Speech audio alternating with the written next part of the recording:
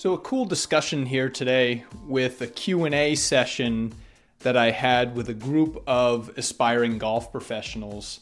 And the question was asked, so how do we bring in more millennials or sort of that next generation to replace the senior population as they age out? And some interesting concepts here. I get out to Germany every summer and notice some things about how they conduct their business out there and to bring in business during the shoulder hours of the day, the really early, really late evenings. Really interesting because their days are so long over there. It gets dark at like 10:30 at night, so they'd be sacrificing a lot of revenue if they shut off the tee sheet at 5 o'clock, and they don't do that. So I think deploying some trust, and in certain circumstances, there's some really creative solutions to bring in revenues for clubs in creative ways and attract those younger customers. Hope you like it, guys. This is the Golf Essentials Podcast with Casey Bork.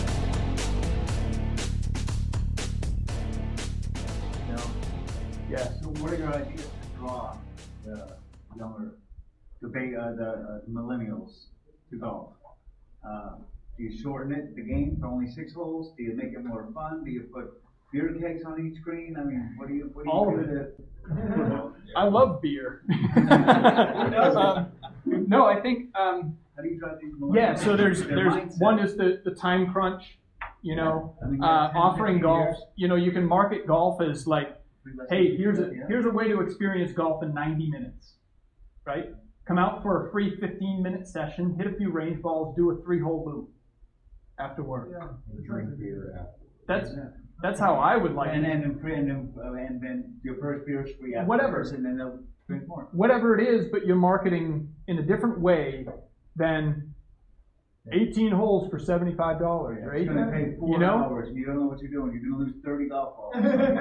Yeah, and it takes forever. I don't have forever. I don't want to throw $75 at the crowd, especially if I'm bringing my 2 daughters that are going to play 2 holes and then sit in the cart and watch the iPad. Yeah.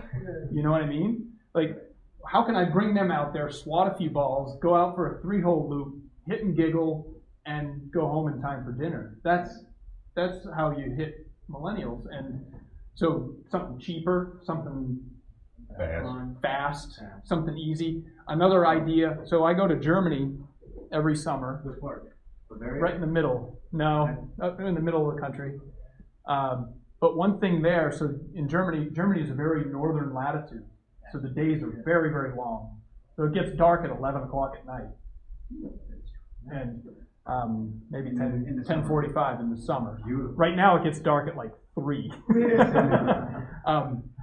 But there's a private club there, and they're nice enough to extend me privileges. I can go up and play, and I've got groups that I play with, and it's really, really a fun thing. One of the groups that we play with, we go up there at 7 in the morning, and nobody's in the golf shop. Nobody's in the golf shop, and you can go up there, park, grab your stuff, and go play. And you check in, nobody's there. You go and you check in when you're done.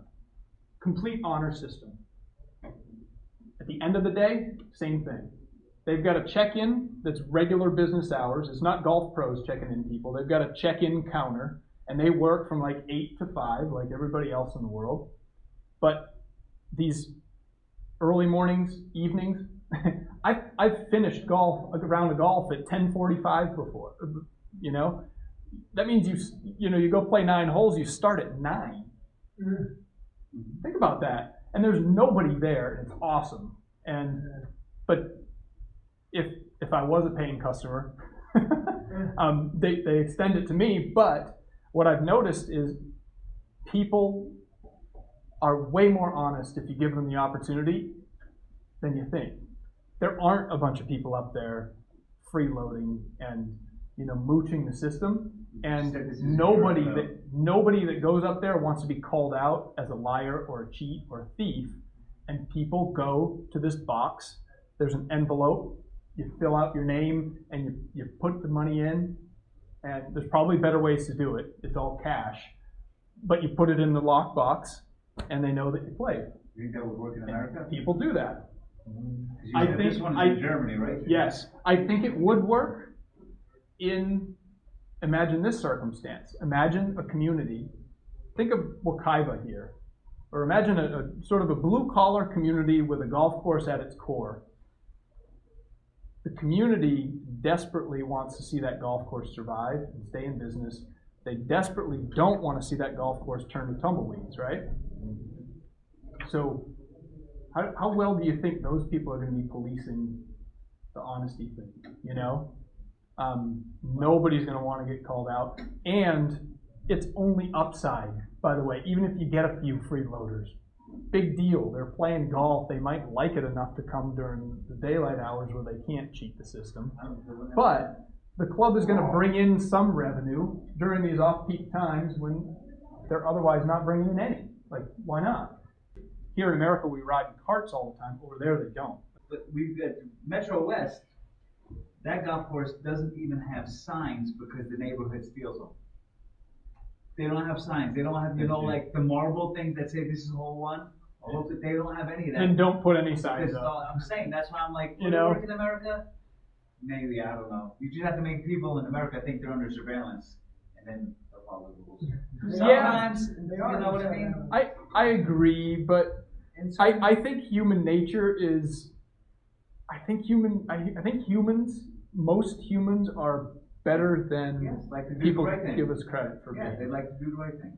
I agree, and I think surveillance and signage that says don't do this and never do that. Or you just I tell think them that's they're assuming. surveillance, even if they're not. Yeah, but that's assuming.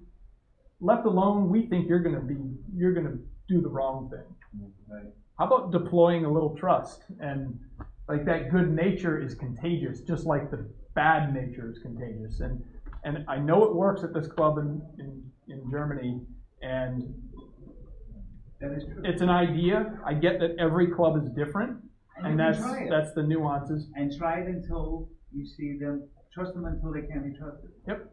Yeah, so if somebody trusts me to do something, and I'm sure you guys are all the same, the last thing you want to do is spoil that trust. Absolutely. You know, you have this privilege to do something, and recognize if we all abuse it, it's going to go away.